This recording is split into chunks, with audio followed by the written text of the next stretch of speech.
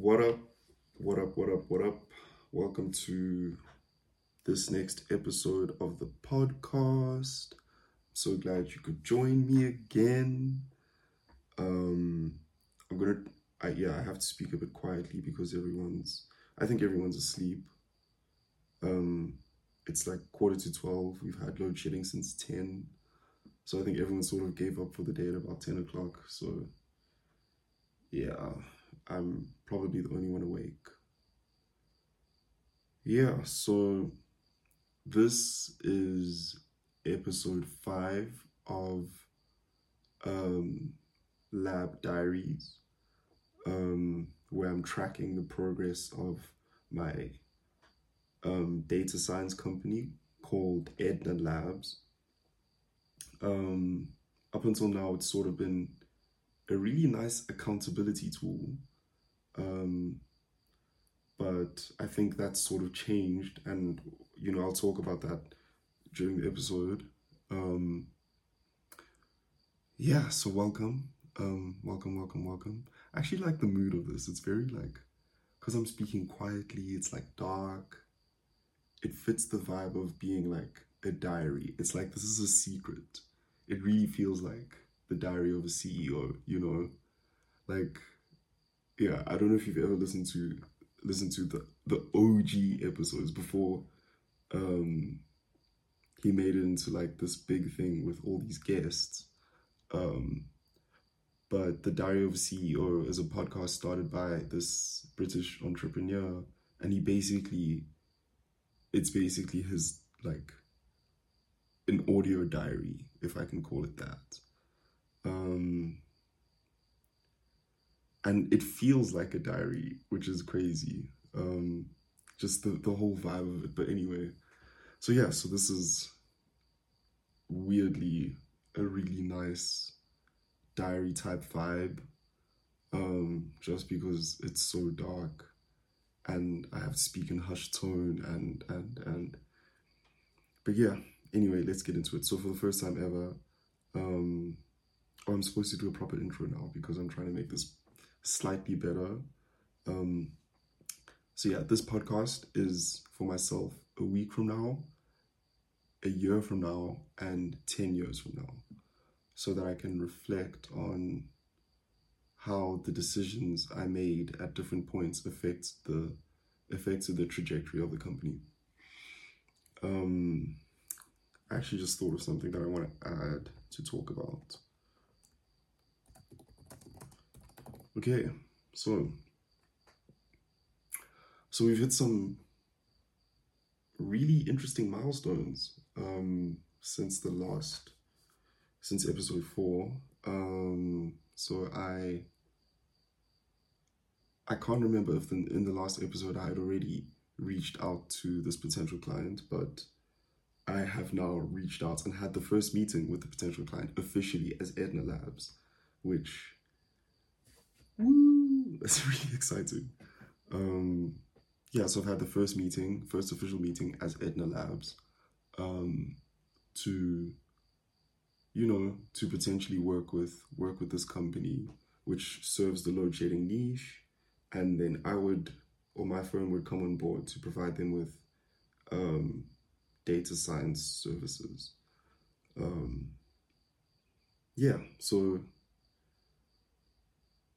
Really, really cool. So I think maybe at this point it makes sense to take a bit of a step back to even before Edna Labs, and I can talk about what Edna Labs is, and even before Edna Labs, and why I felt like, okay, this is something I need to do. So Edna Labs, okay, let's just start at the founding of Edna Labs and then work forward and backwards. So Edna Labs was, I spoke about this a bit in the first episode, but basically I was researching companies that don't require a lot of capital to start up. And I figured that this is, and sort of the most common answer that came up as something that's that doesn't require a lot of capital and is somewhat straightforward to start up is social media marketing. But I have no intention of going into social media marketing. It is a crowded industry. It takes me a bit away from the stuff that I already know how to do really well. So I figured that's not really where I want to go. So I decided, okay, what do I already know how to do? I have my undergrad in finance, and I have a lot of training and a lot of work experience in the data science space. So why don't I start something that has to do with either of these two things?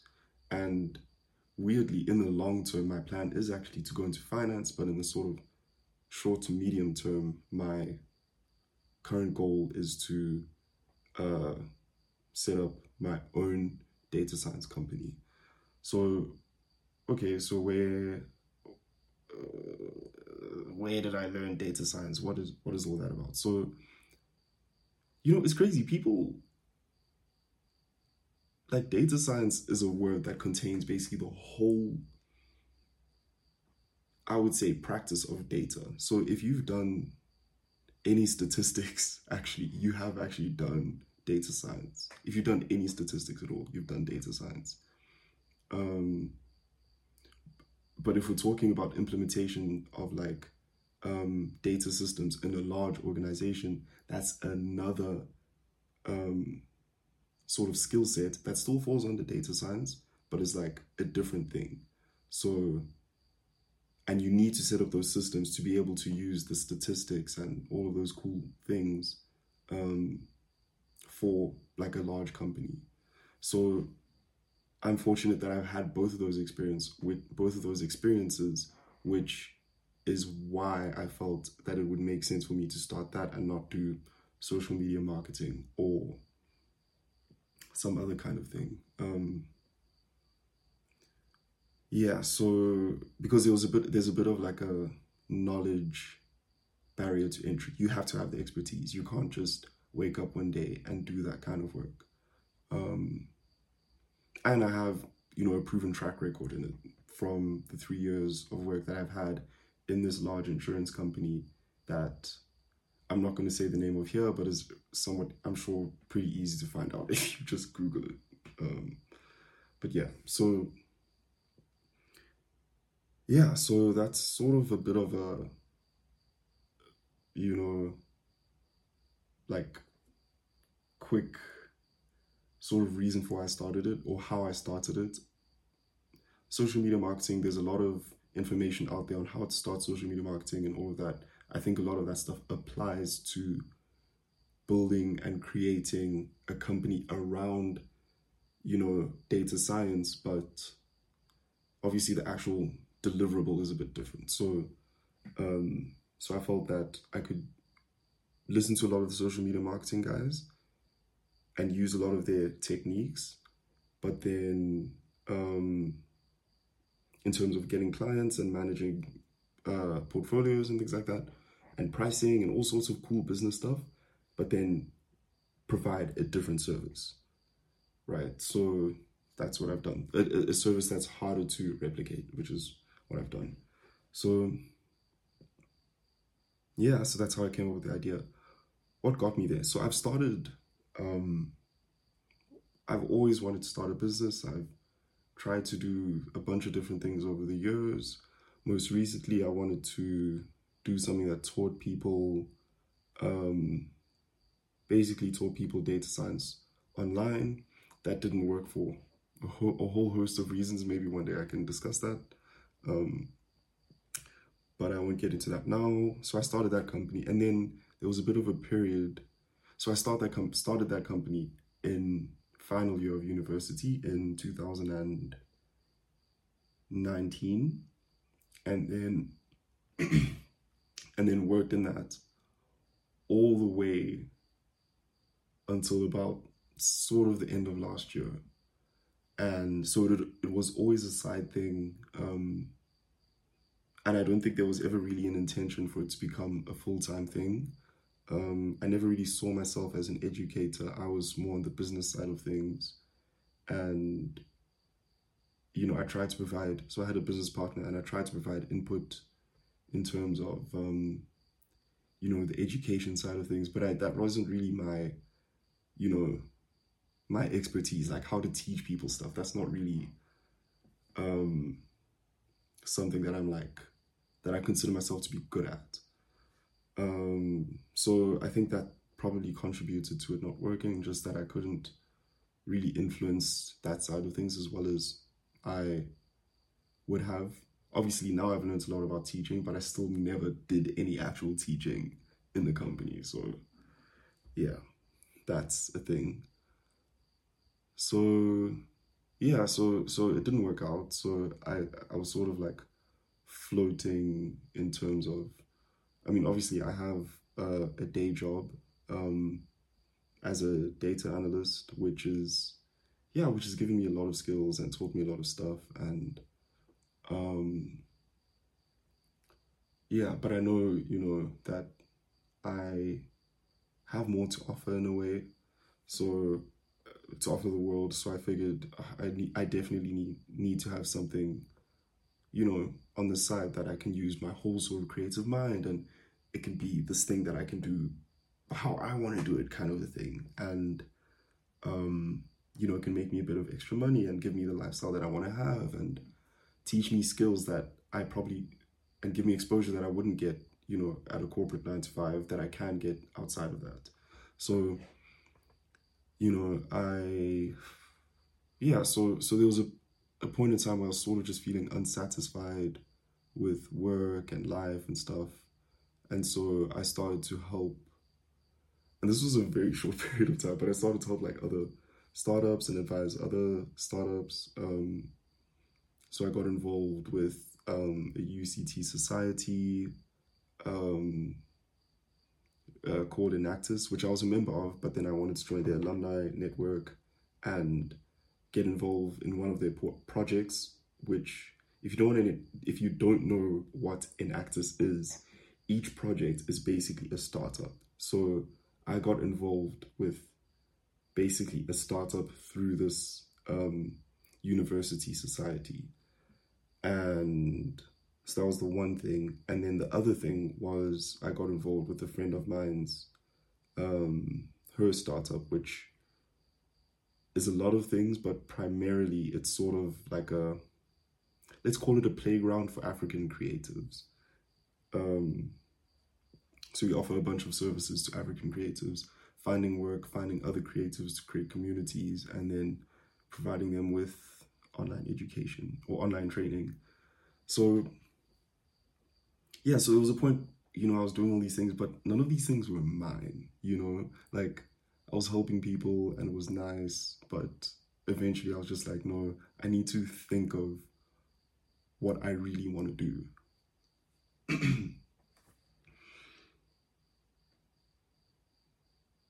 So I so I yeah, so I just, so I'm also doing my master's, by the way, in development finance, and so I'm doing my thesis now, which is about renewable energy in Africa, or investing in renewable energy in Africa, which I think is really what I want to do professionally in the long term. So I was sort of thinking like, okay, how can I get there? And I think maybe it's like a two-pronged approach.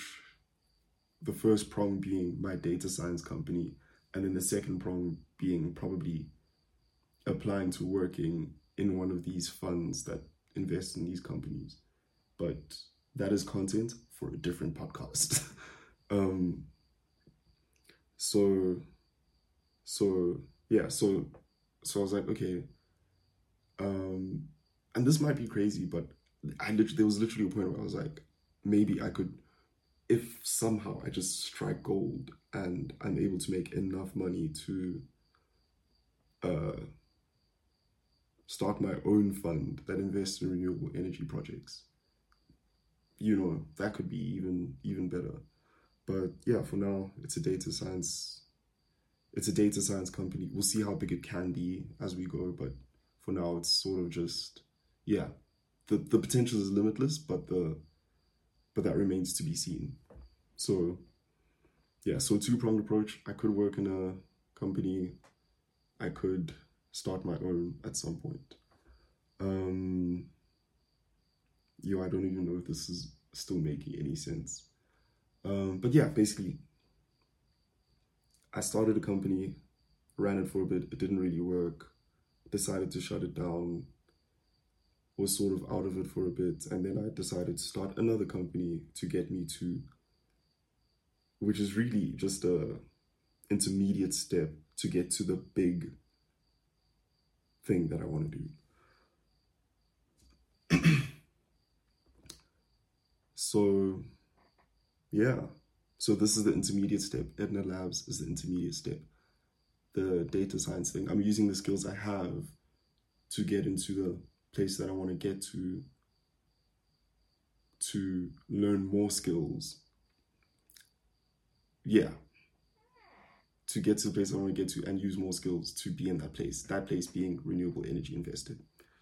All right, so yeah, so that's sort of the goal of it. The skills, okay, yeah, I should probably talk about why. I mean, I did say why data science, but I don't know how specific I should get about how I got into data science to begin with. So okay, so this is it, right? Or at least this is the narrative I've been telling myself. So I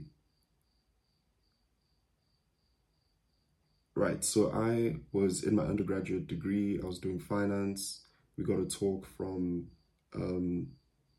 the CEO and founder of this consulting company that basically they provide like technology solutions to financial institutions, right? So tech for banks, basically. It's a fintech consulting company. You can call it that. And this guy came and he was like, and he gave this really great talk, and he was the most, maybe not the most, but he was just such a good speaker, very persuasive. He really understood what he was talking about. But he didn't seem like, and I'm realizing this is a quality I like in people. He didn't seem so out of this world. He seemed very human and approachable. And actually, he gave us like 3 different talks over the year. And after each one, I actually spoke to him. So yeah, so anyway, so he gave these talks and he basically spoke about all these technology tools that us as finance students, he felt we should know as part of our degree. And it was basic things. It was like, Python, R, I can't remember some of the other ones you mentioned, but it was like, basic sort of programming tools. And I realized I didn't know any of these. So me and a few other people in my class who had the same feeling were like, we need to get someone to teach us this stuff. So through that, we actually found my business partner for the last business. It was called Coding for Finance. My business partner for Coding for Finance, we found her, and she agreed to tutor all of us. She was doing her master's in data science and fintech. So she decided to tutor all of us, and we became business partners. The other guys who sort of started it, they ended up just, sort of dropping off because they wanted to focus on their degrees because we were about to graduate. So they wanted to focus on their degrees, and they were going to go a very sort of traditional route kind of a thing. So yeah, so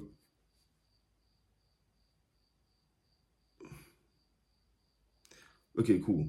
So what happened then was, so basically her and I, and we had 2 other people helping us, but her and I basically started Coding for Finance, which was meant to teach, at the time, finance students how to code, hence the very creative name.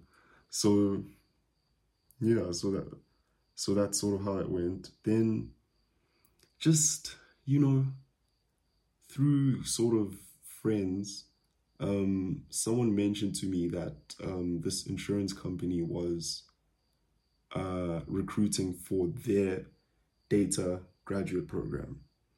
And I was like, oh, that sounds really interesting, actually. That sounds really cool. I would love to apply for this. So I applied. Um, and to sort of skip to the end of the story, I got into the program, right? And I was the only, this is the interesting thing. I was the only finance student. I was the only non-engineer, non sort of statistics, computer science student or graduate who was part of that graduate program. And I, till this day, I'm convinced that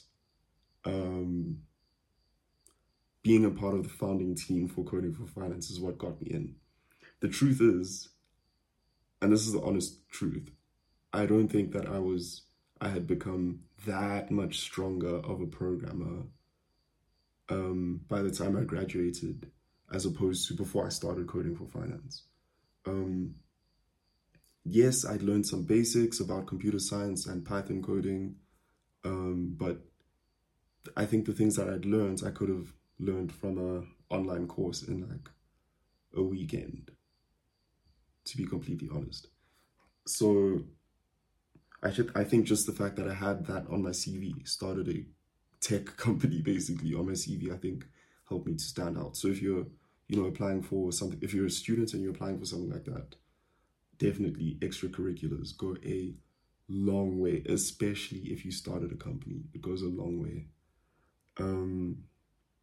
Yeah, so I got in. So that was when my data science training had begun, because now I knew some of the basics. But now that when I got into this graduate program, this data graduate program, that's when the real training started. So what did it consist of? There were sort of modules. There was like a few modules, maybe 4 or 5 modules throughout the year. And every Friday we would do, it was like school. Every Friday was basically a school day for data science training. So we went through all sorts of different modules. We did one that was like artificial intelligence. We did one that was just based on delivering like we could make up whatever tool we wanted and then deliver that. There was one where we had to break down a business process and replicate it using sort of data tools. And then we had to do certifications and all of it. Was actually, I remember it being a lot of work, but reflecting on it now, it was really, I can genuinely say it was really enriching. And it was fun, to get to know some of the other graduates and work with them and go through challenges together. And people complain about work, so complain about work sometimes. Like, no, it was genuinely an exciting time. And then so every Friday was a school day, and then during the school day, and then during the week, so Monday to Thursday, we had like work, but it was on like a normal, normal sort of graduate program type thing. You do like so we would do like 3 rotations in the year. So you get to see 3 different parts of the business, and it's a big business, so there was a lot to see. So that was all really cool. So yeah, through that's where I learned a lot of the stuff I know now. And in this company, so it was nice because there was the company, but then the company had consultants working in the company. So we got to learn very, the latest best practices when it comes to data being applied in a very old company, right? A very old but successful company. So you get to sort of see like the best of both worlds, which was really, really, I can genuinely say really cool. Yeah, and then after 2 years, rotations, and work ended, and then rotations in school ended, and then in the third year you get like put in a team, and then that's your team. So yeah,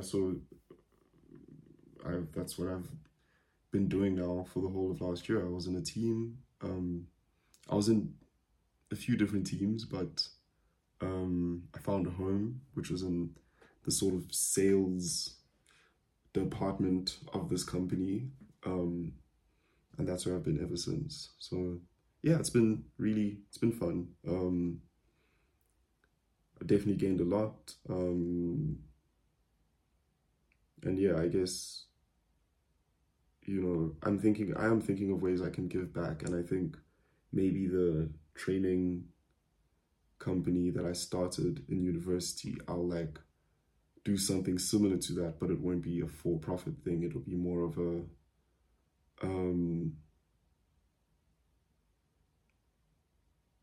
it'll be a non-profit. So even if we charge people, it'll be a very small amount, and if you email me, I might let you in for free, kind of a thing, So yeah, so that's that.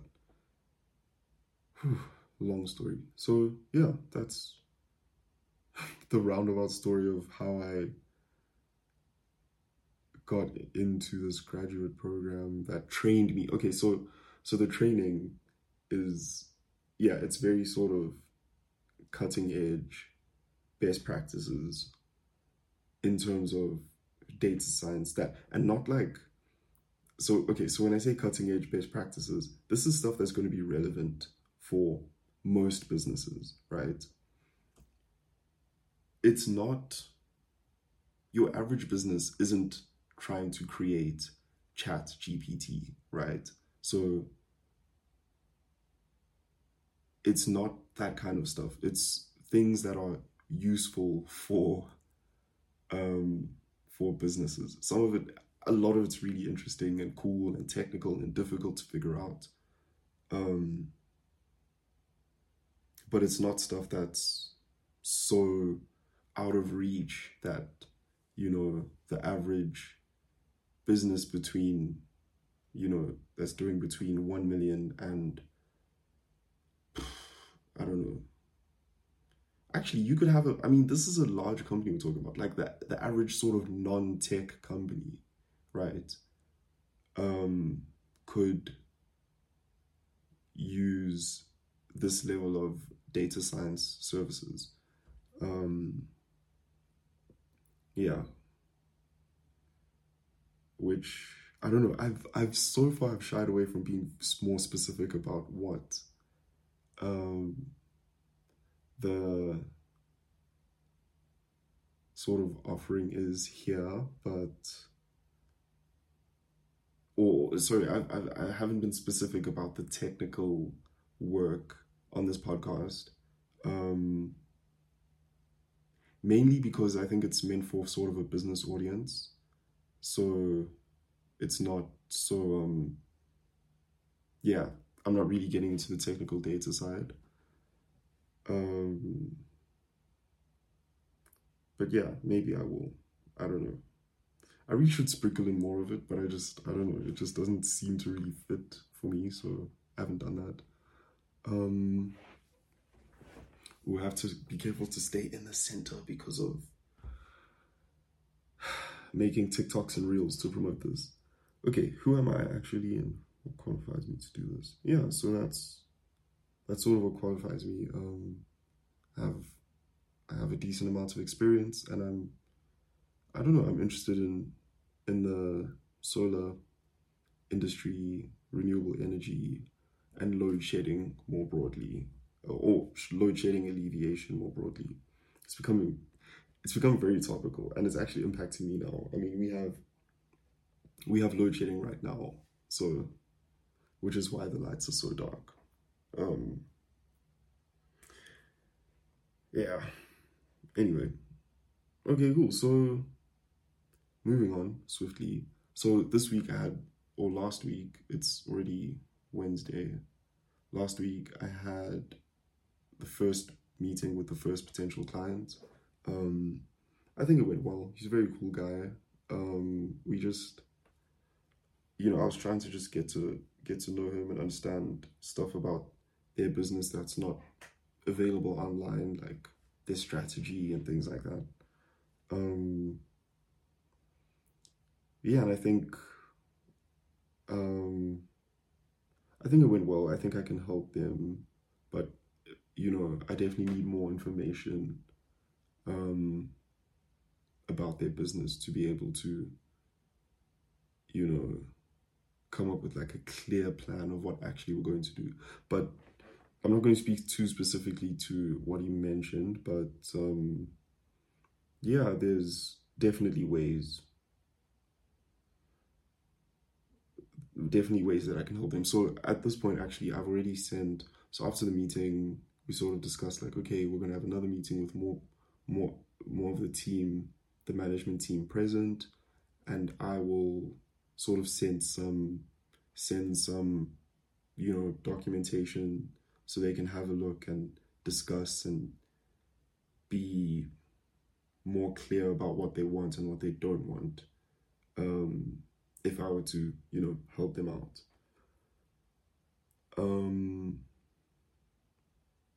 Yeah, so I'm looking forward to that next meeting. So it's really nice that during the holiday I was able to get a bit of momentum going with this business. But now that, work commitments are coming back. Now I'm traveling. Um, I have to finish my master's by the end of February. Like, there's a lot of other stuff that's coming in, which is making me grateful for building up the momentum. But it's going to be quite difficult to balance everything over the next couple of months. So, yeah, we're going to see how that goes. I don't really have a plan. I'm sort of trying to use some of the project management stuff that I've learned to balance everything. The main thing is I try and have one thing going in each sort of project at a time. So, and I'm referring to them as projects. But basically, yeah, that's it. I try and have one thing going in each project at a time. So for example, with my master's, I will say I'm working on this chapter or this section until it's done. And then, I think I've spoken about this as it relates to Edna Labs. But yeah, with my master's, it's just do one little bit until that thing is done. Once that's done, then start the next thing. And that could be like read this paper or finish this chapter or whatever it is. Whatever the most important thing is for me to do at that very moment. There is always an endless list of things to do, right? But for me, what's worked really well is having one thing being done, actively being done at a time. And you don't move on to the next thing until that thing that you started doing is done. And yeah, that's a really good way to build momentum. And it isn't always possible, but that's sort of the ideal situation that you want to strive for. Have few things being done at a given time. It works really well when you have this number of things going on at the same time. So, yeah. Then that's really the principle. Then the other thing is trying to get into some kind of routine. So I normally live in Cape Town, but as it stands, I don't have a place to live in Cape Town. So that's actually another thing that I have to add to my to-do list, which is find a place to live. But yeah, because of that, I haven't really been that good with keeping a routine. I'm sort of like, I have like, my bedroom in my parents' house, which is, yeah, I'm basically staying in the guest room, actually. yeah, so I don't have like all my stuff and everything. So it's tough to get into like a proper productive routine. But we make do with what we have. Um, but yeah, that would be the next sort of principle, is to get into a good routine. Although routine has been a bit of a swear word for me because there was a time where I woke up really early to work on business stuff, and then somehow that switched to I end up sleeping. Instead of waking up early, I wake up right before I need to be at my desk to start, you know, work, like my 9 to 5. Um, and I end up sleeping really, really late. So, yeah, it's been a bit, in terms of routine, it's been a bit of a mess. Has been the best routine, but maybe this year that'll come back. Maybe it'll be something that I'll never get back, but we'll see. I'll figure it out. Um, yeah, yeah. Actually, just on routine, like since this year started, I've been telling myself that I'm gonna meditate every day, and I just haven't done it. And I don't know why. I really don't, because it's been something that's when I did it, there was a time in my life where I meditated every day, some days twice a day. Like I meditated a lot and I could feel the difference. It made me feel, I would say, more in the moment, but also not like so like um it did make me feel overall calmer, I would say, and weirdly more spontaneous. I don't know. I think I'm someone who's quite in my head a lot, so that's why this podcast helps. This is my form of journaling, which is why this isn't a proper like production. Um, um, but yeah, meditating used to help quite a lot in terms of just thinking. Sorry, just in terms of helping my mental health, and yeah, it helped. I think it. I felt more confident, weirdly, more spontaneous, more creative. Um, I used to be very socially anxious. It helped with that, like, with like relating to people and stuff like that. So, yeah, it was quite good. Um, and I think even now, as I'm like starting to take my career more seriously, I think it will help with that. Um, but I feel like I don't have time. And what I've been saying is like, okay, before I watch series, I'll meditate. But now what happens is I watch series when I eat. So now it's like, okay, like I only watch series when I eat. So I'm like, okay, at which point do I meditate? Do I meditate?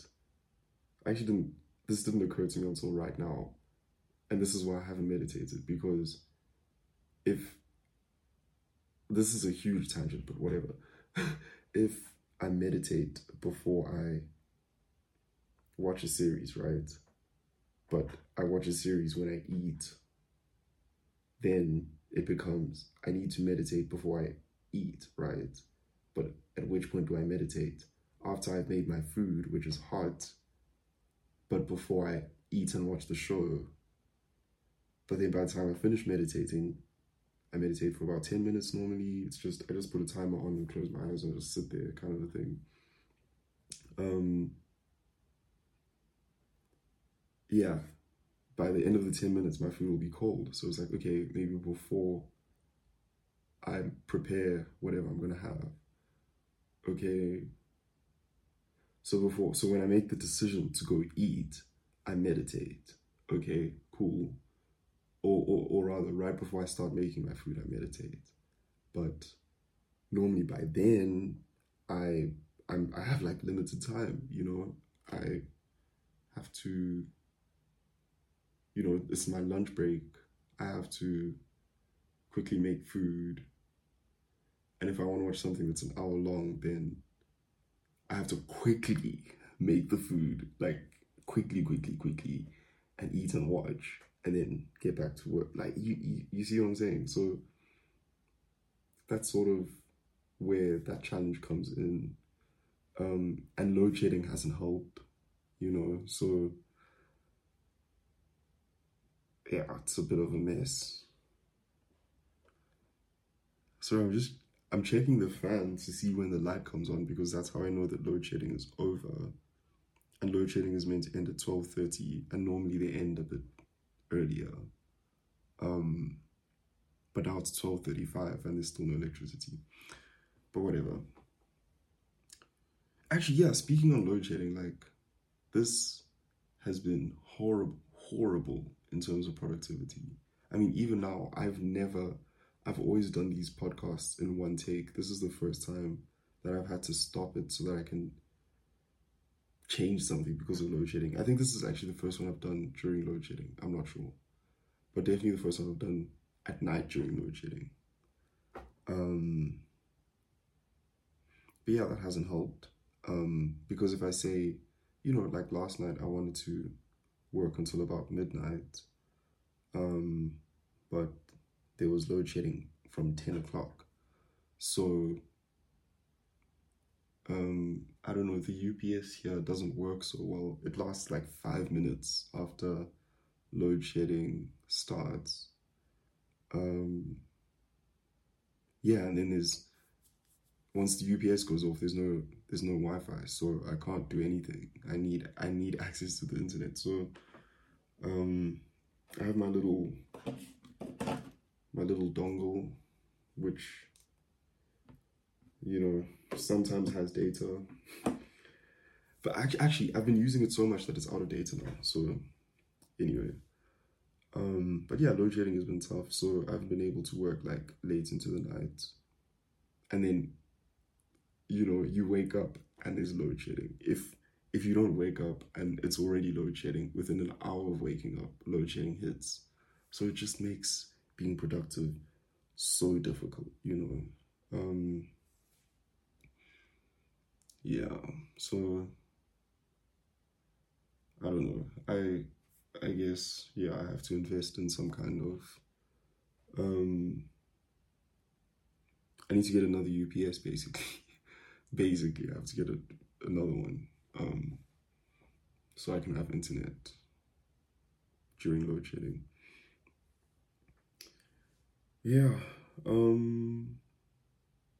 So yeah, load shedding hasn't helped, and there's a million things to do all the time. There's so much stuff to do. So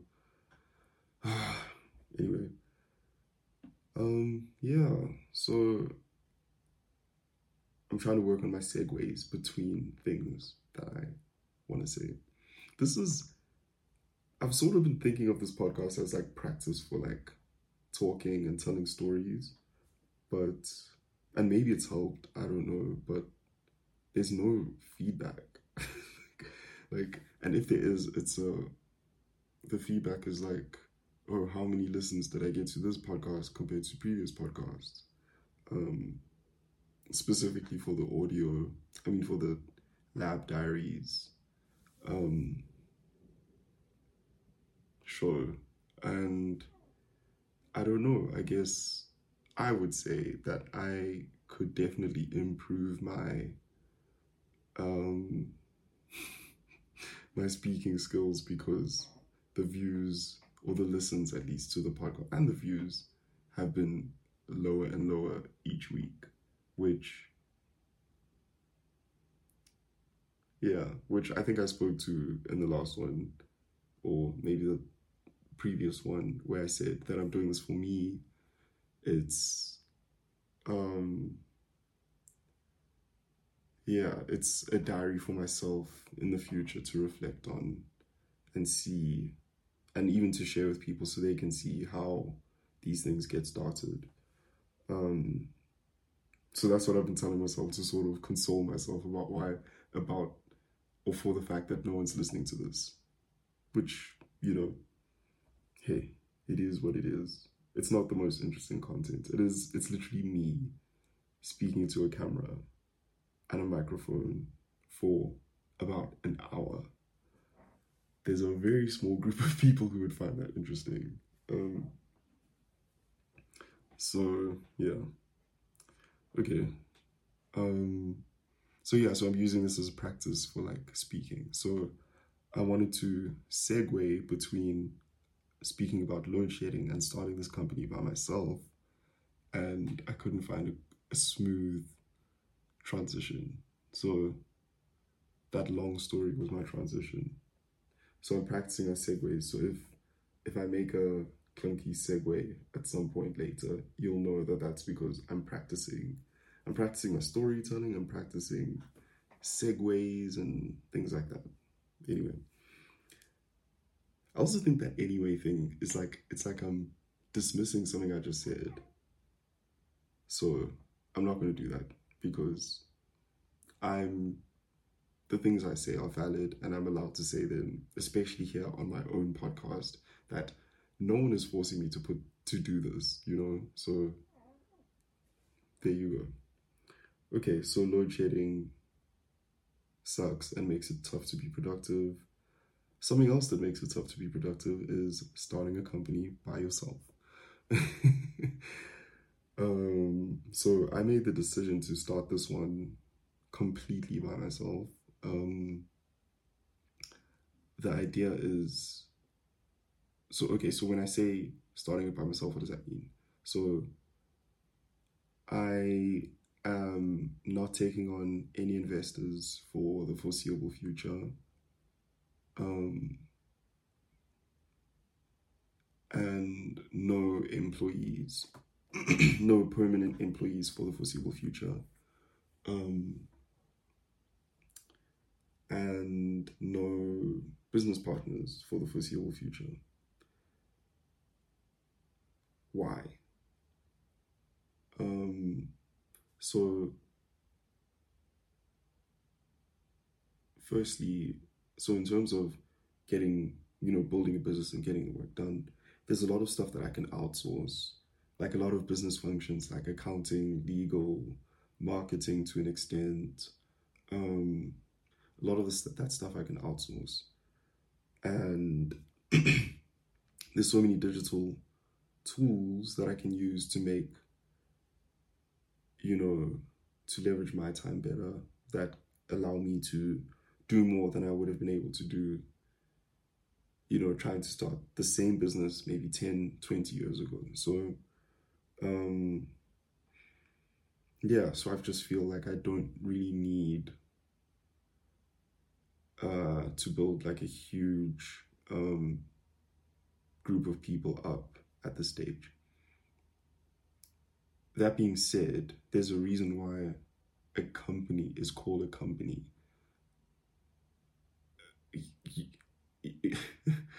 Yeah, there's a reason why a company is called a company. You need company, you need people. I think there's a thing called a theater company or a ballet company or whatever. It's a group of people. It's a group of people doing some artistic thing. In this case, when we talk about, businesses, a company is a group of people. So I will bring on people at some point, but I think I need to get more clear on the sort of DNA of this company before bringing on other people, which is why I'm so keen to have like some of my really smart friends, join me as like freelancers, right?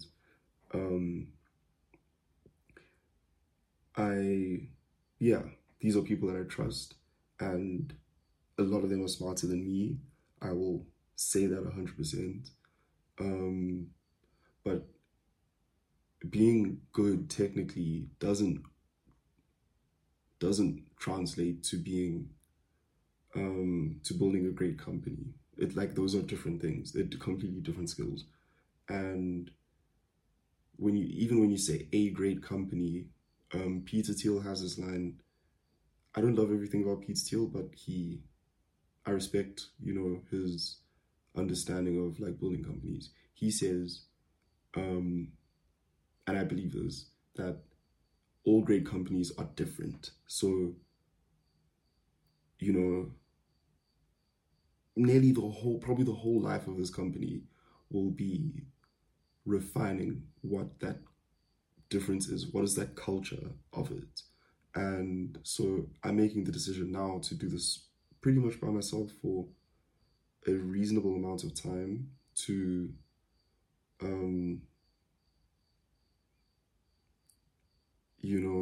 decide what that culture and what that difference is going to be of the company. I think inherently it is something that's quite different. It's a data science company created by a Black person in South Africa that is meant to be a global, it is from day one, it's a global company. Like, all of the thinking is based around being able to go to a Europe or a US or Asia or wherever and offer our services and be able to, speak with people at their level and be able to be the, technical people in the room. So, yeah, so, and yeah, honestly, even this podcast is an aspect of what the culture and the DNA of this company is. Like, it's definitely going to contribute to the sort of goals, to the DNA of the company. Here's the other thing. So I have my personal goal, right, that I want from the company. For this thing to be sustainable for a long period of time, it has to have a goal that is bigger than me, right? Like I said, for me, this is nearly like a stepping stone into investing. Into renewable energy investing, into building renewable energy on the continent. But that's a personal career goal, right? And that can be built into the DNA of the company, and maybe it could be, I don't know, I have no idea what this other thing is going to look like. But this thing, Edna Labs, needs to have a vision that is compelling to data science and computer science and mathematics and all different types of professionals, right, that are going to join the company. It has to have something compelling. It can't just be, oh, Joshua wants to get into renewable energy investing. That's not something that's going to be, I don't think that, actually, there's no way that that's going to be something that's compelling to convince people to join. So I think that's part of it. Like, I don't want to bring people on that aren't fully bought into what it's going to be. Something that's cool is that I've been getting a lot of messages and had a lot of calls. I'm saying a lot, it's like a handful of messages and calls from people who are really interested in data science, just because they're interested in data science. And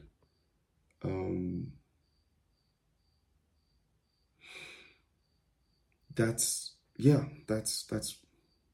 cool. It's exciting. Like, it's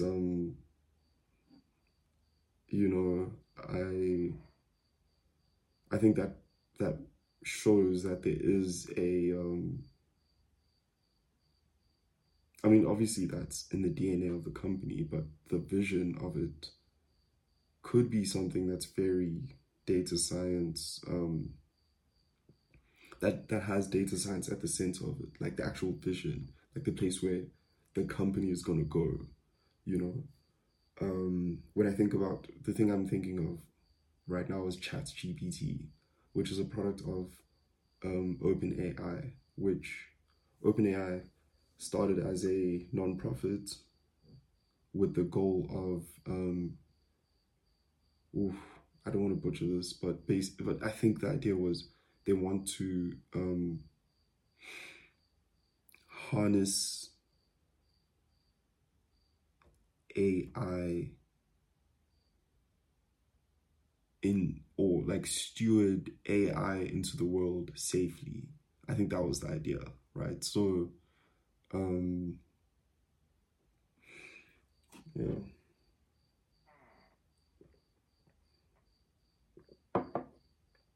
Yeah, so they want to steward AI into the world safely, which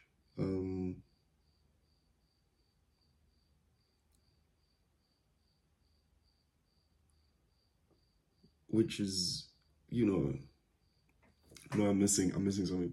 So it's, they want to steward general artificial intelligence into the world safely, um, which is, if we just go through and define that, a general AI would, I guess, I think, I'm not sure, be able to do everything that a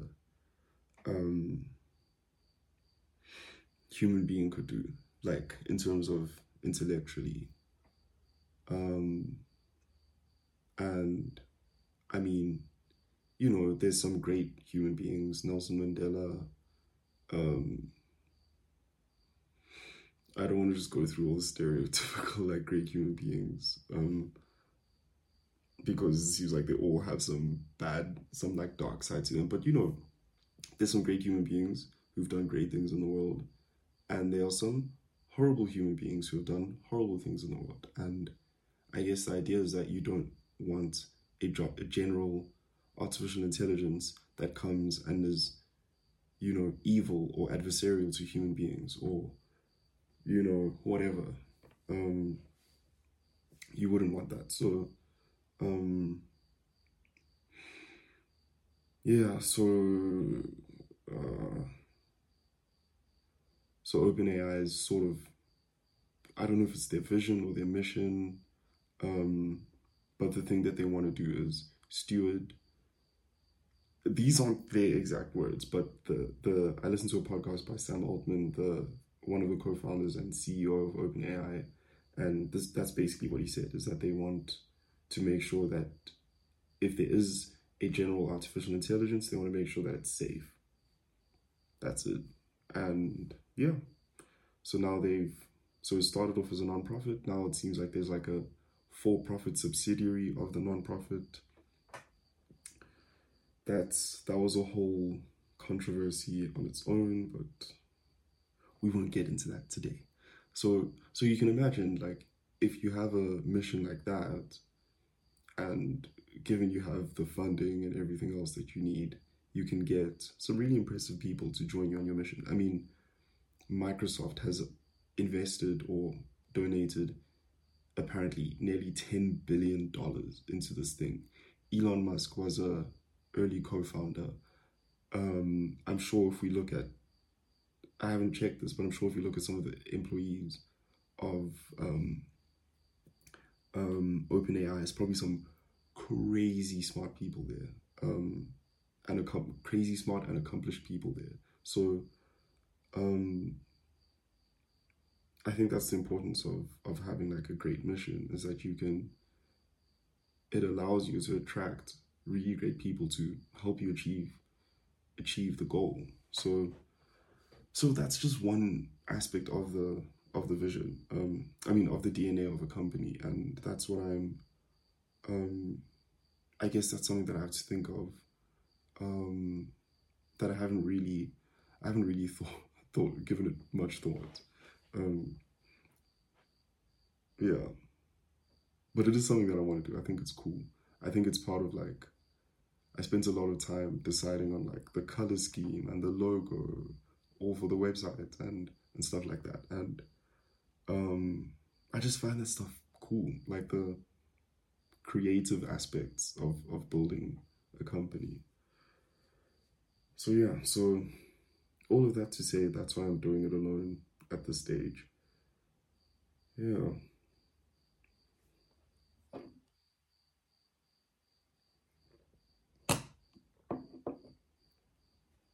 Okay, so still no electricity. Okay, I think we're getting to the end of this, so I guess it's time for what they call on the Acquired podcast carve-outs. I don't know why they call it that. I don't know what a carve-out actually is, but at this point they just talk about stuff that they're like listening to or watching or find interesting. So I just wrote down some of the stuff that I've been consuming. So one is a podcast I started listening to during work today called Behind the Bastards. And the synopsis of this podcast is, hearing the stories of like horrible people. The example they used was Hitler.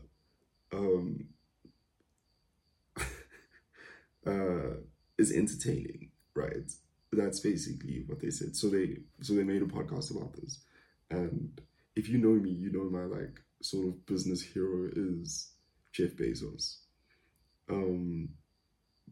And they have an episode on Jeff Bezos. So they're like, their whole thing is like, if we're doing an episode about this person, this is a horrible person. And yeah, hey, it's there's definitely some, I don't even know how to speak about this. There definitely is stuff that he's done that's bad, right? But so far I'm like, so they did 2 parts of this. So the podcast on Jeff Bezos comes in 2 parts. The first part, I'm like halfway through it. They're sort of just speaking about his early life. So, they're not like, there isn't anything particularly evil or exploitative about him outside of Amazon. Except for a few things. Like, so one thing that's kind of weird is how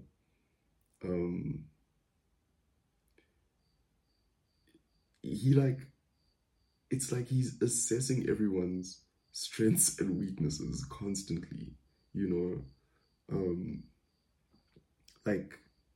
like he's like everyone is his employee. Like this is so the part in the podcast I'm in now is he's sort of like early career kind of a thing.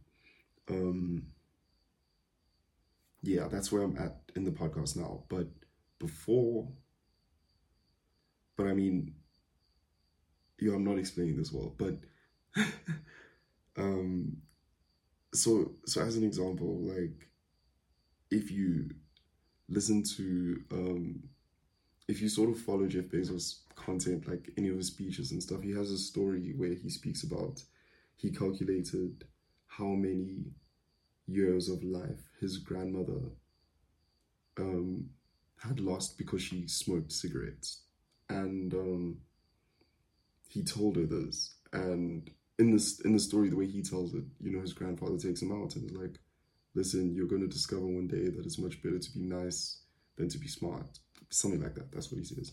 But then in this podcast, they use that story to be like, yeah, this guy's just continuously just analyzing people and, assessing their strengths and weaknesses and, using, data to like, to assess people. Another example that they mentioned is he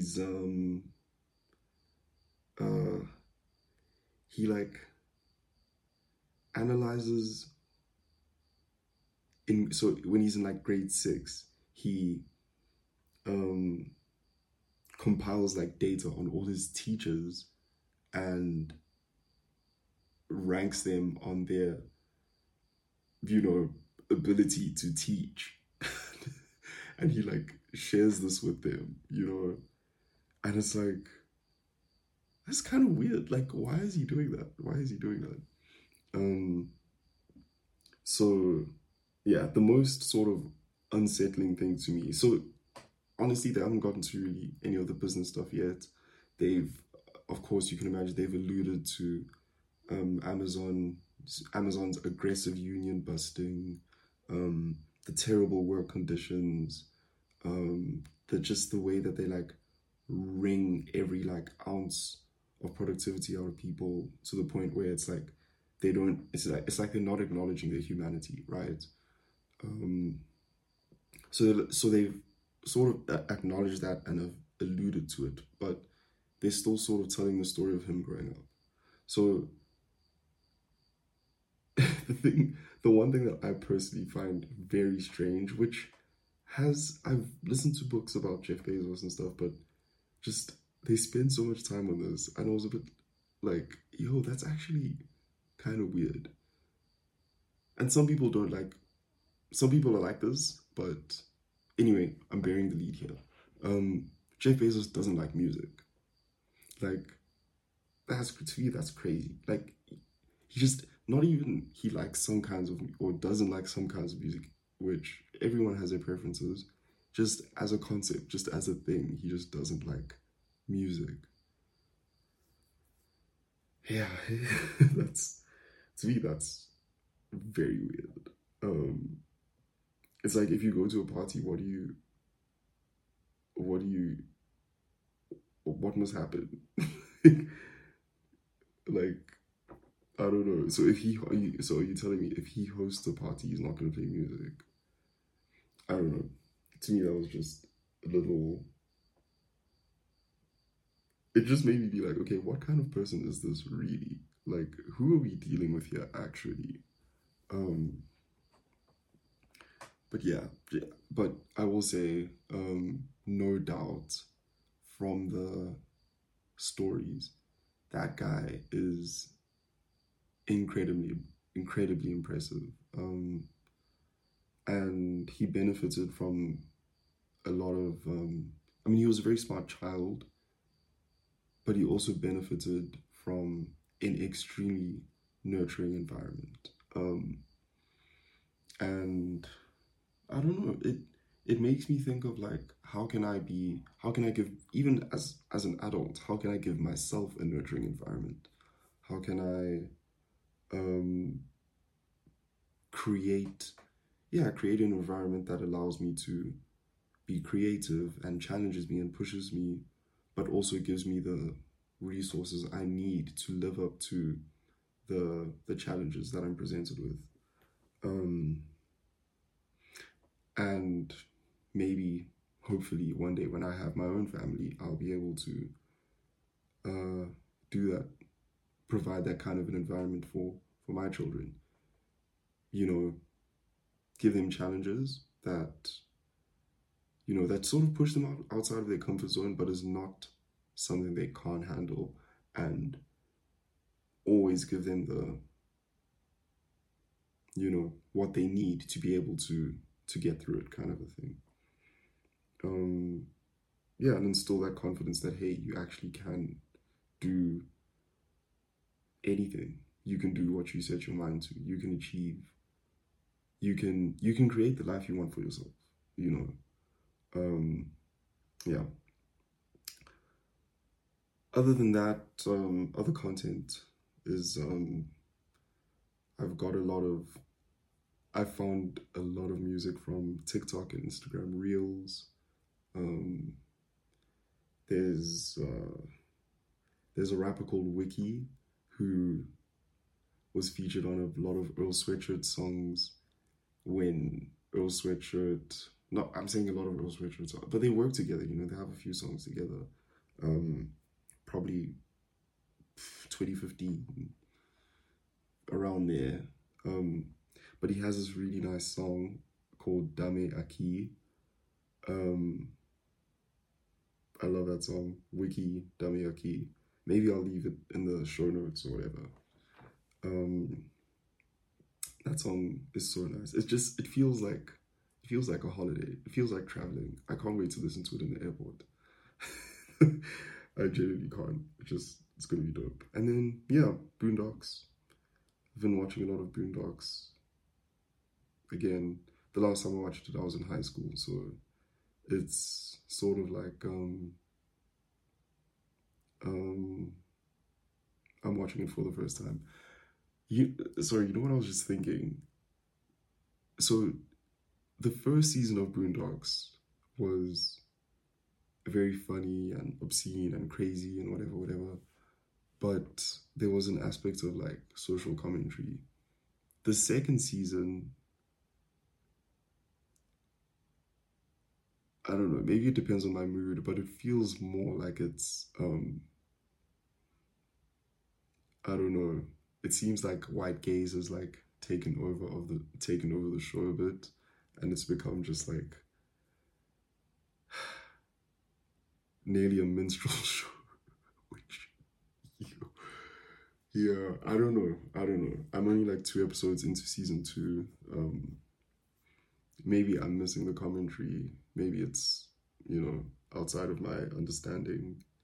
Um, but yeah, so far it seems a bit